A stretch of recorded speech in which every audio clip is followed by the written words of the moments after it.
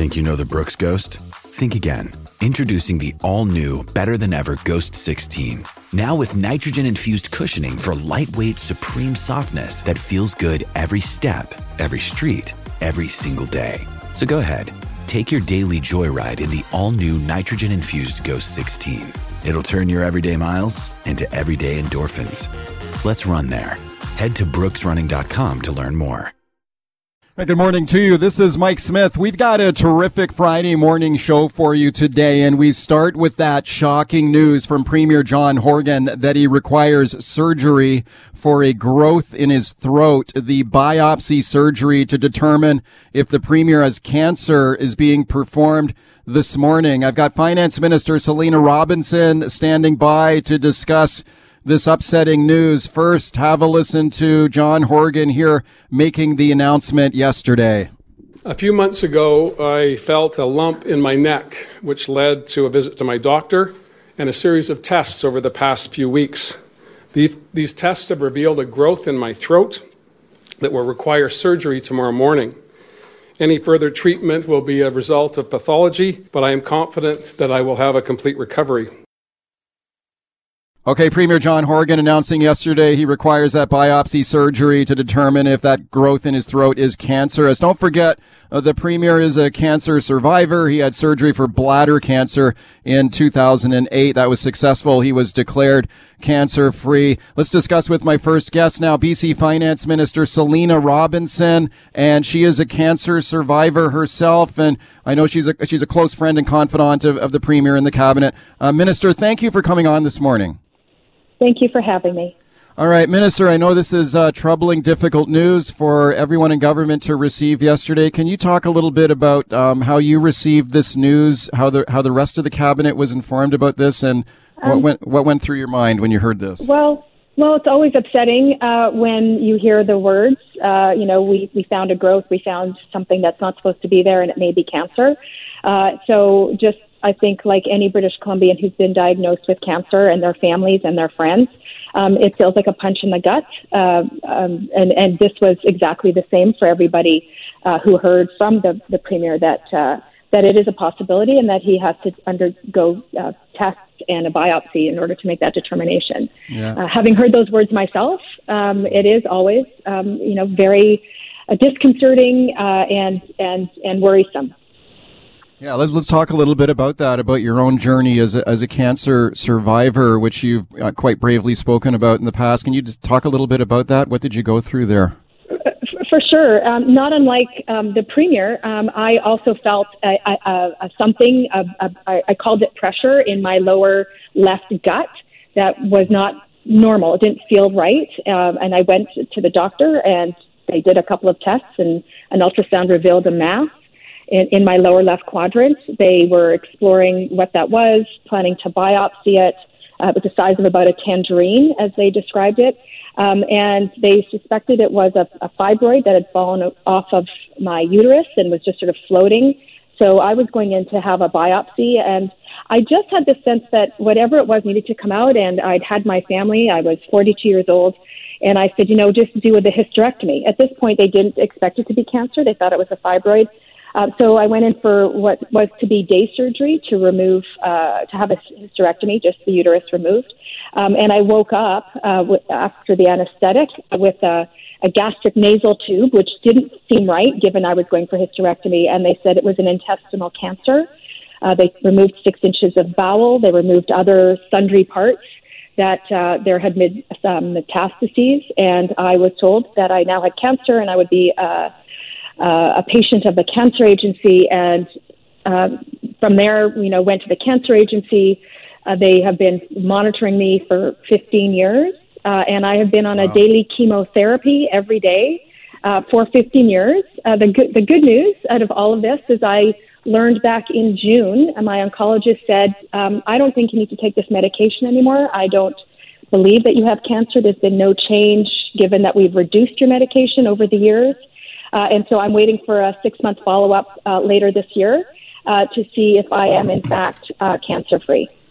Wow, that's incredible. And, boy, that's a frightening journey you've been on there. And I'm glad to hear you've got some good news. If you go back to to 2006 when you first received this news, and I know that Premier Horgan had his bladder cancer 2 years later, right? Like, did you have an opportunity to talk to him about these issues? For sure. I mean, the Premier and I actually became friends back in 2000, and I want to say 12, when he urged me to run in the 2013 election. We actually became friends at a great Big C concert in Newfoundland, of all places. And so we did talk about our, a shared history, like, who are you, what's important. And, just knowing that, we're both cancer survivors. And that, I've lived with cancer. This isn't something that had sort of in my life had gone away. Every checkup is a reminder that you continue to live with cancer. And for 15 years, I have been, a city councillor. I have been raising my children. I have become, an MLA representing Coquitlam-Millardville. I have been a minister with, a number of portfolios. I'm now BC's finance minister. So in spite of a cancer diagnosis and living with daily chemotherapy, I've been able to do everything that I've needed to do, that I've wanted to do, and that's because, from my perspective, and I know that the thousands of British Columbians who've been treated by BC Cancer Agency, we have some, the best cancer outcomes in the world, and that's, I think, because of the people who live here, the scientists, the fact that we have good public health. The fact that we are overall a healthy population, where when we find something that isn't supposed to be there, we go to the doctor, and then the system kicks into place to make sure that we get the supports and the care that we need. All of that is because we live here in British Columbia. Right. Speaking of BC Finance Minister Selina Robinson, it was interesting to hear John Horgan touch on some of these points yesterday in his announcement, talking about the importance of early detection, screening, and treatment of cancer, and we don't know if this growth that he has in his throat will be benign or otherwise, but everyone hoping for the best. But early detection is always a good thing, right? Can you comment briefly on that, like the importance of screening, detection? If you're worried about something, get it checked out. For sure. I mean, we tend to only talk about, for example, women and doing, their own self-checks and doing mammograms, and for men to absolutely get the prostate checked out. I know that that's really often a hard thing, but how important it is, because the earlier you catch something that is growing that's not supposed to be there, the better the outcomes. We know that, whether it's, a mole that's changed shape or color, or just a lump, bump, growth that's just change, that's new. I mean, that was my thing. It was like I felt like something was in my gut. You couldn't feel it from the outside, but when I would bear down, it was just like something's there. I'm feeling pressure that I'd never felt before. And it's because I did that. They found it right away. They said they saw it on an ultrasound. The Premier too, finding something on the side of his throat, that on his neck, that said, "Oh, this is really weird. I'm going to go have it looked at." Allowed the medical professionals to do a couple of preliminary tests to say, "Oh, wait, this needs to be looked at more closely," and that really is absolutely critical. Yeah, last question for you, Minister. We saw an outpouring of support for Premier John Horgan yesterday, including nonpartisan from all parties across the aisle. Doesn't matter which party you're in. Everyone hoping for the best here. Can you talk a little bit about the positive feelings that people are sending to this man today? Yeah, it's always, I know that there's the cut and thrust of question period that people see, and it comes across as venomous, and we're each battling, much like you would see, so for example, in a hockey game, going into the corners and working hard. But at the end of the day, we're all human. We all have families. We all have loved ones. We all want what's best for our community, and we all recognize that. The 87 of us who are there representing British Columbians recognize that, we all have real lives outside of the legislature, and we all want people to be healthy and well. And I know that the opposition members that we all work with all want the best outcome for John Horgan. And it is really heartwarming to know that people, are praying for him, if that's what helps. And certainly holding him and his family in their thoughts. And that's what it means to be human, and that's what it means to really care for your neighbors. And it's very heartwarming to see it. And I know all British Columbians join me in wishing him and Ellie and their boys, a good outcome. And for all of us, a good outcome. I think it's very well said. Minister, thank you for coming on this morning. I appreciate it. Thank you for having me. The biopsy surgery tomorrow will reveal what exactly we're dealing with. You're not supposed to have growths in your throat. That's the first order of business. The issue with respect to my neck is benign, but in the investigation of that initial concern of mine, another concern was discovered, and that's what we're dealing with tomorrow and will be dealing with going forward. But it is certainly treatable, as I've been told, and when we get information from the pathology tomorrow evening, we'll have a course of treatment. All right, Premier John Horgan yesterday with that shocking announcement about the discovery of a growth in his throat, the Premier undergoing a biopsy surgery here this morning. Let's continue to discuss now with my guest, Dr. Rennell Myers, interventional respirologist and clinical associate professor at UBC. I'm very pleased to welcome her. Dr. Myers, thank you for taking the time. Thank you for having me, Mike. Can you talk in just general terms about the importance of a biopsy when you have a biopsy surgery here and there are cancer fears here? Why is that a priority, and then what would happen typically? So the first step is if we have a suspicion of a growth that we are worried it could be cancer or malignant, the only way to tell with certainty is to take a small piece of that tissue, look at it under the microscope. Our pathologists look at it under the microscope, and they will be able to diagnose that. Sometimes growths are benign, meaning they are not cancer, and sometimes they are cancer. But without a biopsy, it's very difficult to know with certainty. Right. I know that you've treated a lot of lung cancer patients. Is a throat cancer typical, like similar to lung cancer in any way? No, it's not, unfortunately. Well, both of the cancers can be related to tobacco use, and that's really one of the only similarities. And one of the exciting news or information about lung cancer is that we will be starting a provincial lung cancer screening program in 2022, and Premier Horgan had announced that in September of 2020, which is really exciting because cancer screening programs are focused on well populations, so people who do not have symptoms, and that allows us to diagnose a cancer early. The earlier we diagnose a cancer, the earlier we can treat it, and the better the outcome a person will have.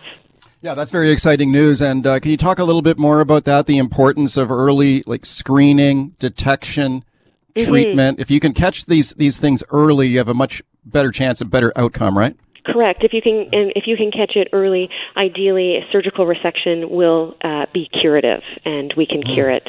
So, for an example, if we look at patients with lung cancers, 80% of our population that have lung cancer are currently diagnosed at a later stage, either a stage 3 or a stage 4. When we start doing lung cancer screening with low-dose CT scanning, so a CT scan of your chest, we actually shift that population to now 70% of people presenting with a very early stage, which can be surgically resected and cured. Right. And the treatment, is the cure basically through the surgery, or do you need follow-up treatment typically too? It depends on the size of the lesion. So it's the earlier we are able to screen and detect a cancer, the earlier you can resect it. And usually surgery is all that is needed if it is quite small. Depending on the cancer, depending on the stage, there can also be surgery combined with what we would call systemic therapies, which could equal traditional types of chemotherapy via intravenous or immunotherapies. There's now targeted therapies. There's different therapies out there. We call it systemic if it's something that needs to be going through your whole body to treat the cancer. Right. Speaking to Dr. Rennell Myers, when we talk about the importance of that screening, can you talk a little bit about why you should not put something like that off? I mean, I recently got a notice in the mail to go get a screening for a colon cancer, and I finally got around to it actually this week, as it happened. And when I went into Life Labs, the nurse looked at the form and said, "You've had this since June." And I said, "Yeah, I know. I just, I'm getting around to it." And she sort of gave me a bit of a look. You should not put this off, right? Absolutely, you shouldn't. So currently in British Columbia, we have breast, colon, and cervical provincial screening programs, and you will receive letters to keep up with that. It is very important. What we have seen, unfortunately, through the pandemic is hesitation. So people are hesitant to come into the hospital for these screening tests, and I really want to encourage everyone out there to keep your screening tests on time. Hospitals are safe places to be, and screening is very important. Just got a minute left here, Dr. Myers. You mentioned how tobacco use can heighten the risk of cancer. The Premier is an ex-smoker. He quit smoking a long time ago. I know my dad died of lung cancer, and he quit smoking like 20 years before he died, though.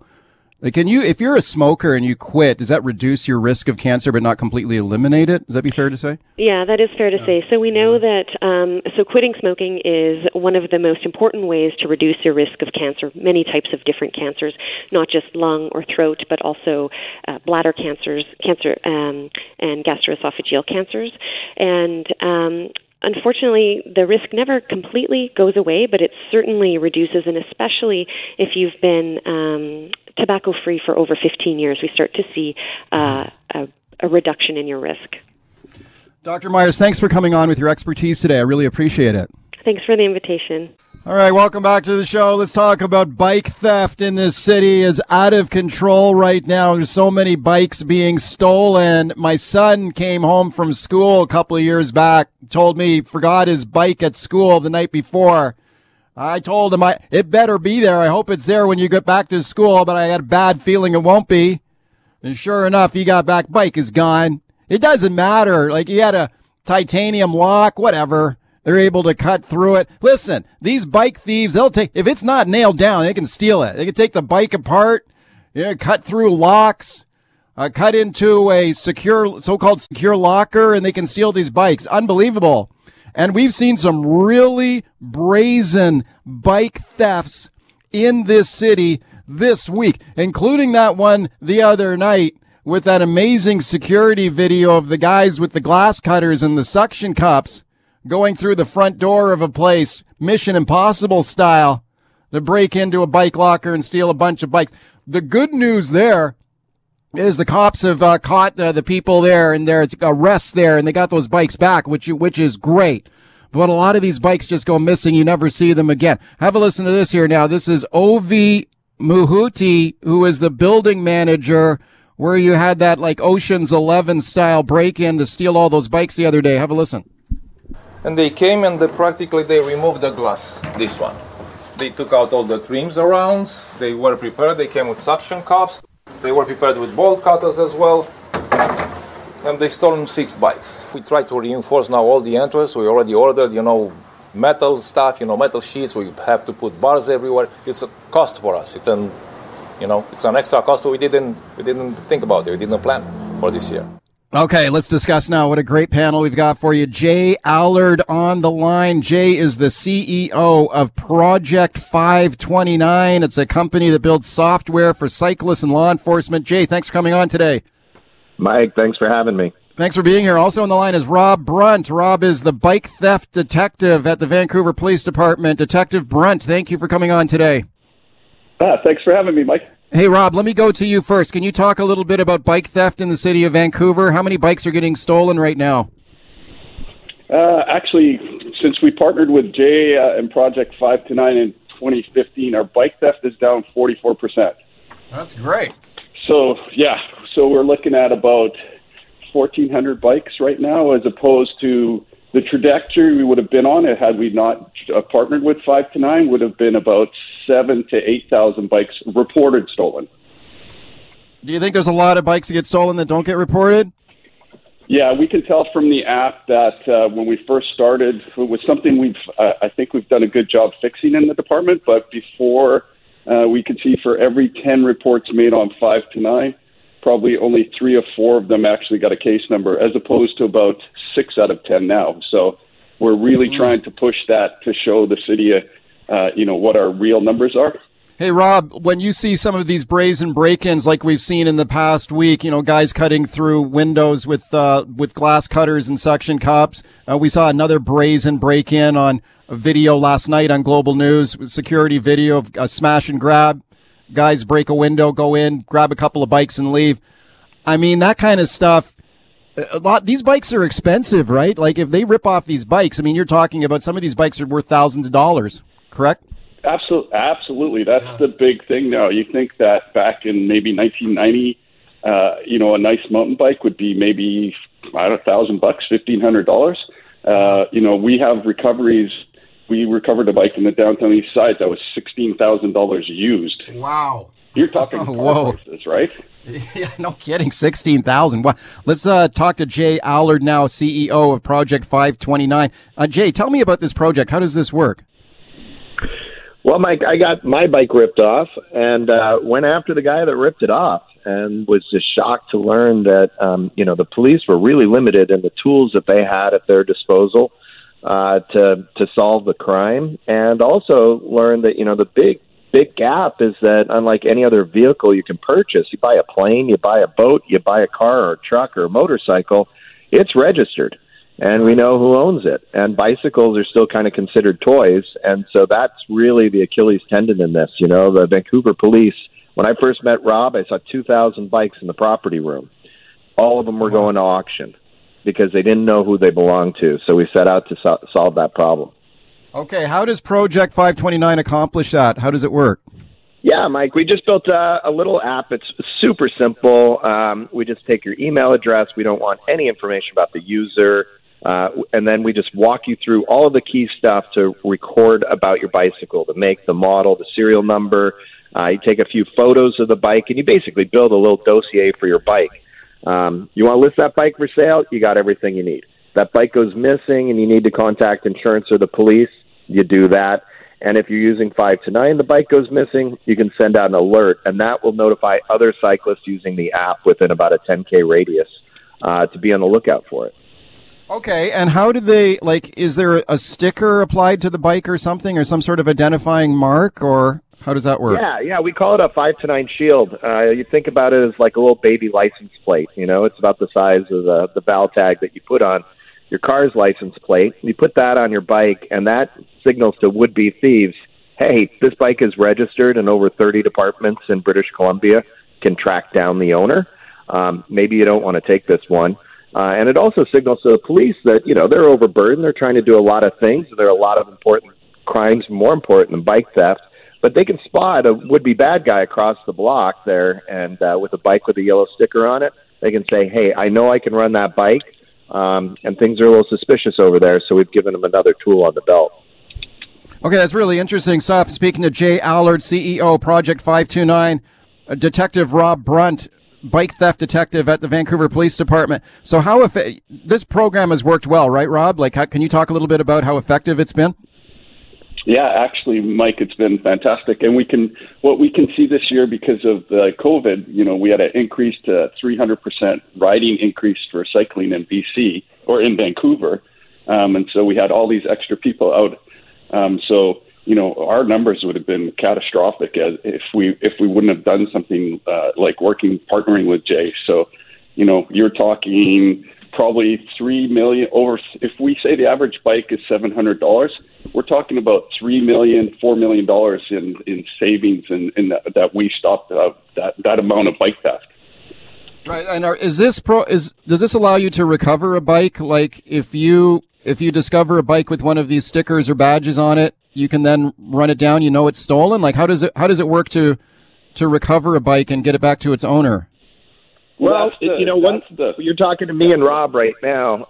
We're not talking to the bike shops. The bike shops are a really key ingredient in this as well, and they've partnered with us. So say a sketchy individual with a really expensive bike comes into a bike shop for a tune-up, and the mechanic puts it on the rack and says, this just doesn't look right. The mechanic can run the bike on the system for free, and it will alert them that it is, in fact, a stolen bicycle, and in one button they can contact the owner and the police and reconcile the situation without losing the bike back to the perpetrator. Okay, that's very cool. Detective Brunt, if you get a sophisticated bike thief, could they not easily figure out that, okay, the first thing I've got to do is remove this sticker or remove this badge? Are they easy to remove from the bike? They're not impossible to remove, but what will happen is you'll damage the paint or the clear coat. So it makes it. If you think of, if you think of a valve tag on a license plate, that's your insurance sticker. It'll come off, but it'll damage the license plate. So the 529 shield is like that. It'll damage the bike if the thief tries to take it off, which makes it even easier for us police. And you'll see the remnants of the sticker and the paint chips missing, and you'll be like, okay, what's going on here? Oh, wow. Okay, so I'll say it's a lot harder to get the sticker off than it is a license plate off a car. Oh, is it? Okay, can you talk a little bit about that? Why is it? Has it got some high-tech glue on it or something? Yeah, it's chemistry. It's a funny story. It's got really, really strong ink. It's got a really, really thin and lightweight material that the ink is printed on, and that uses a super strong glue. So the effect is when you go to take it off, it chips away, like eggshells away. And so you have to be pretty patient to get it off and pretty inclined to do so. And as Rob says, it leaves marks unless you really put a lot of time into it. And remember, Mike, it's not coming out of the system. Just like taking a license plate off a car doesn't mean the police don't know who it belongs to, right? It just increases the suspicion in the situation, right? So really the thieves use that indication as really just to stay away from the bikes. Okay, I love it. It sounds awesome. And for people who are listening to this, Jay, and I mean, this program's been around for a while. A lot of people are familiar with it. But if people are not, how can they get involved with this? Like, is there a cost to register your bike with this system or what? It's absolutely free to register your bike with 5 to 9 nationwide. And you can register on project5to9.com, or you can download the 5 to 9 Garage app on Apple and Android stores. Okay, and Detective Brunt, what percentage of bikes in the city are actually registered? Any idea? Actually, I can't tell you that, Mike. I can tell you that, over 6 years when we do events now, when we're on the bike paths, it almost looks to us like 40% of the bicycles going by have a shield on them because they're easy to spot. So definitely there's been a huge uptake. What that number would be for the city for cyclists, I wouldn't have a clue. Hey, Rob, have you ever busted a bike chop shop? Like I hear a lot about these that, central area where a bunch of stolen bikes are brought in and chopped up and resold and who knows what else. Does that go on like a chop shop? So what we've learned from using the app, Mike, is that the bicycles aren't valuable to the fence. If he's going to sell the bicycle, he wants it whole. So what we would call a chop shop isn't really a chop shop in the sense that they're dismantling the bikes. It's just not efficient. There's no money in it for them. But we have chop shops that have 200 bicycles in them. They look brand new. They've got all the knobbies on the tires aren't missing yet. They've been stolen quickly. And they're in mint condition. So that's what we've learned from the app. Is that what we thought was happening, or I'd been on the street for 25 years beforehand, and I would have said that a bicycle in Vancouver, if it's on the street more than 2 weeks, it's getting broken down. That's not what the app has taught us. The bikes are staying together. We have recoveries that are 7 years old in mint condition. Wow. All right, welcome back to the show. My guests are Jay Allard, CEO, Project 529, Rob Brunt, bike theft detective, Vancouver Police Department, talking bike thefts in the city. Wes on the line in Abbotsford. Hi. Hey, guys. Great program. Thanks for taking my call here. Sure. I just want to talk about quickly. So I bought and sold a lot of bikes over the last 3 years, and I want to highlight that I didn't do it because I'm trying to make money. It's just a general progression of cycling. I got into it 3 years ago. You upgrade your bike, you try gravel bike, you try mountain bike. And so I want to make that note. But I just want to say that when I'm going to look for a used bike, because that's my market, I can't afford new, having the badge on there, it just gives me a sense of security. Whenever I'm doing it without a badge, I'm really researching, hey, where'd you get the bike? What's the story behind it? I'm trying to figure out if this thing's stolen because I don't want to play in that. But when there's a badge there, it's been phenomenal. I have a sense of confidence with the register. And then the transfer process, and for anyone who's listening, if you guys didn't highlight it, easy. Like, you just send me an email. I got an email, open an account. Now it's my bike under my name if it ever gets stolen. So thank you for raising a really good point. Jay, can you talk about that? Like, what if you sell your bike? You transfer the ownership on the Project 529 site? Yep, it's simpler than transferring a car or any other vehicle. We've made it super one-click simple, and we actually record the history of all the owners. So in the event that there's a victim down the road, we have the history on the bike, and that the criminal that's taken the bike can't claim that they were anywhere in the chain of ownership.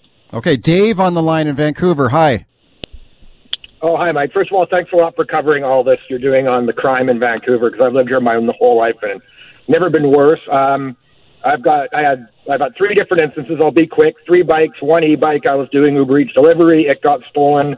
I saw the video of it from the apartment building. Took the guy about 90 seconds with a disc sander to cut through my $120 lock, and then he just walked away with it. My son's 16th birthday. Yeah, bought him a bike. Stored it at my mother-in-law's place in West Vancouver just so he wouldn't see it. It was stolen overnight, but we got that back. They found it near Strathcona Park. The guy was a well-known criminal living in Strathcona Park. Third one, let my puppy out to go to the washroom. She didn't come back. Realized the gate was open, and then I realized my wife's bike was gone. So before work, first thing I did was, I live in East Van. I drove towards Strathcona Park. Sure enough, I saw it lying in front of a 24-hour store. So I just grabbed it and threw it in my truck, and the guy comes out, and, that's mine. And, I said, there's no way it is. Yeah, right. Told him that luckily we got 2 out of the 3 back. Unfortunately, the most valuable, monetarily and to our family was my e-bike, because we sold our second car so I could get to work and back. So that was frustrating. Okay. But, my other thing, I did email about the chop shop. Maybe it's not a chop shop, but this guy's he's selling a lot of stolen goods out of his motorhome in East Vancouver, which I just don't understand how the police are letting it go on. Thank you for the call. Thanks for the call. I really appreciate it. We have more calls there we simply can't get to. 30 seconds, Rob Brunt. Is it easy to get through some of these high-tech locks? Like if you got a titanium lock, they can still get through it somehow? Yeah, absolutely. All the lock is doing is buying you time. And I would say probably, the best lock in the market, 4 minutes to get through with a grinder. Oh, man. Guys, you guys are doing an awesome job here preventing bike theft and reuniting people with their stolen bikes. Thanks for coming on today to talk about it. Hey, thanks for having us. And as Rob was just saying, buy yourself a good lock, register your bike, and if it goes missing, tell the cops, and they'll prioritize appropriately. All right, welcome back to the show. Let's talk about the wild world of Bitcoin and other cryptocurrencies now. My next guest was an early adopter of Bitcoin. He has a unique viewpoint on the early days of the cryptocurrency. He's just written a well-received new book on his crypto journey. It's called Once a Bitcoin Miner, Scandal and Turmoil in the Cryptocurrency Wild West. Ethan Liu, very pleased to welcome him to the show. Ethan, thanks a lot for coming on today. Mike, hello. Thank you for having me. You bet. Thank you for being here. Ethan is a columnist with the National Post. He's a Canadian journalist, formerly with Reuters. And congratulations on the book. It's getting some really great reviews.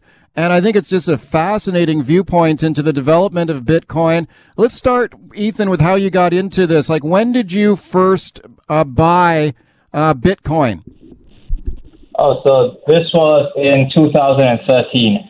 But between when I first heard of Bitcoin and when I bought it, that was a long journey. So when I first heard of Bitcoin, my friends and I were basically on the dark web, and just basically for no good reason. It was our first time there. And I basically saw that those illicit marketplaces, they were buying and selling everything with Bitcoin. And that was my second year of university, and it took a whole year from when I first heard of it to when I bought it. Okay, so if you bought Bitcoin in 2013, how much was Bitcoin worth then when you first bought it? It was $1,000. $1,000. It was $1,000 a coin, and right now it's I just looked it up here a short time. Isn't it around like 77,000 Canadian? Yes, yeah. Oh man! Oh my God! Okay, you must be rich. No. I think rich is a subjective term. I think I have probably as much money as a lawyer who's about my age, probably about age 30, and not one of those fancy street people, but just like a moderately successful but unremarkable lawyer. Okay. All right. Let's talk a little bit about your, you've had a really interesting experience here in the early days of Bitcoin. So if we go back to when you first heard about Bitcoin and then you got into it, jumped in and bought some, you write about some of these early days, what they call a Bitcoin meetup, right? Like, what are these meetups, Bitcoin meetups? What are those? Mm-hmm. So basically, the word is pretty self-explanatory. People gather together and they talk about Bitcoin. And I think without the internet, this thing would never have taken off. And I don't just mean using it for transactions, but to connect all these people who are interested in this together. And they were happening on a very big, to a very big extent. Right. And what were those meetups like in the early days of Bitcoin? Like when you go back to when you first heard about it and you first bought Bitcoin years ago, when you attended these meetups, what were those like? Are they typically like young people getting into this? Yeah. And so typically young and skews heavily male. And these meetups, I don't think that's one word to describe them because they vary so much. And Ethereum, that idea, it was thought of by Vitalik Buterin. He brought it to the meetup. It was through the meetup, I think, that Ethereum flourished. But also some of those meetups, at some meetups, people were selling outright scams. I went to one, and there were people literally just quoting Bible verses, lean to the Lord and trust in the Lord and lean not to your own understanding. Yeah, I mean, there's been lots of scams in the cryptocurrency world for sure. Like you mentioned Ethereum, and that's one of the cryptocurrency platforms, right? Isn't that Ether? Isn't that what they call their coin, Ether? Oh yeah, absolutely. Ethereum's the platform, Ether's the currency. Right, and I think that's second only to Bitcoin in terms of its size. Is that right? Yeah, that's and I think lots of people forget sometimes that it's homemade. That is, I think 3 out of 8 co-founders were Canadian.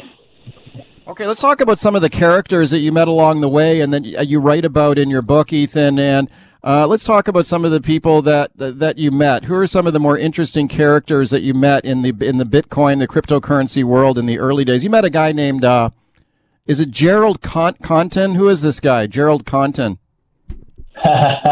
Yeah, at the time when I met him, I thought he was very inspiring, very on the up entrepreneur, a shining star. But eventually, we now know him as the guy behind the Quadriga CX exchange platform. It utterly collapsed after the news of his death, and I say news of his death because lots of people think he faked it. He was accused of running lots of scams as a teenager and also taking users' money and using it to gamble on risky trades. Yeah, so this guy, like you said, his death has been reported, but I've read that this guy's considered kind of like the Elvis of cryptocurrency. Like maybe he's still alive. Is that what people believe? Yeah, some people believe that because I think a couple of reasons. One is that when the place where he is reported to have died, it's very easy to fake a death, and also he left a very detailed will. He left a specific amount of money to care for his 2 dogs, but he allegedly just did not leave his password to anyone. And when you met that guy, what was the deal with him? Like which cryptocurrency was he involved with? Oh, so back in the day, so I met him really early. So that was 2014, and that was basically when he started Quadriga CX. And at the time, there were very few exchanges in Canada. If you wanted to buy Bitcoin, it actually wasn't that as easy as now. So Quadriga was one of the main places, and I think everyone I know had an account on it at some point, even me. All right, welcome back to the show. I'm continuing my discussion now with my guest, Ethan Liu. He's a reporter with the Financial Post. He's the author of the brand new book, Once a Bitcoin Miner, Scandal and Turmoil in the Cryptocurrency Wild West, talking about the early days of Bitcoin. All right, Ethan, let's talk about some of these other interesting characters that you've met along the way in your cryptocurrency journey here. You met a notorious guy by the name of Virgil Griffith, and you met him, and did you go to North Korea with this guy? Tell me about that, this trip to North Korea that you did.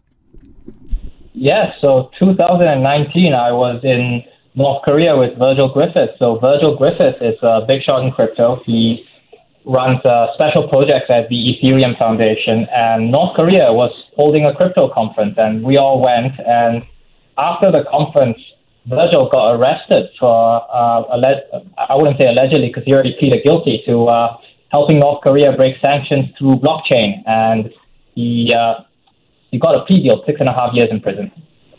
Yeah, and you covered that case, and that's really interesting. I don't think I've talked to a few people who have gone to North Korea over the years, but not many. Really strange country. Why were they interested in Bitcoin and cryptocurrency back then? Were they hoping to use cryptocurrency to like get around international sanctions and stuff like that? Yeah, I think there was a bit of hope in that in North Korea because those sanctions are quite crippling to the economy, and crypto being outside the traditional financial system, it's theoretically a way out of that.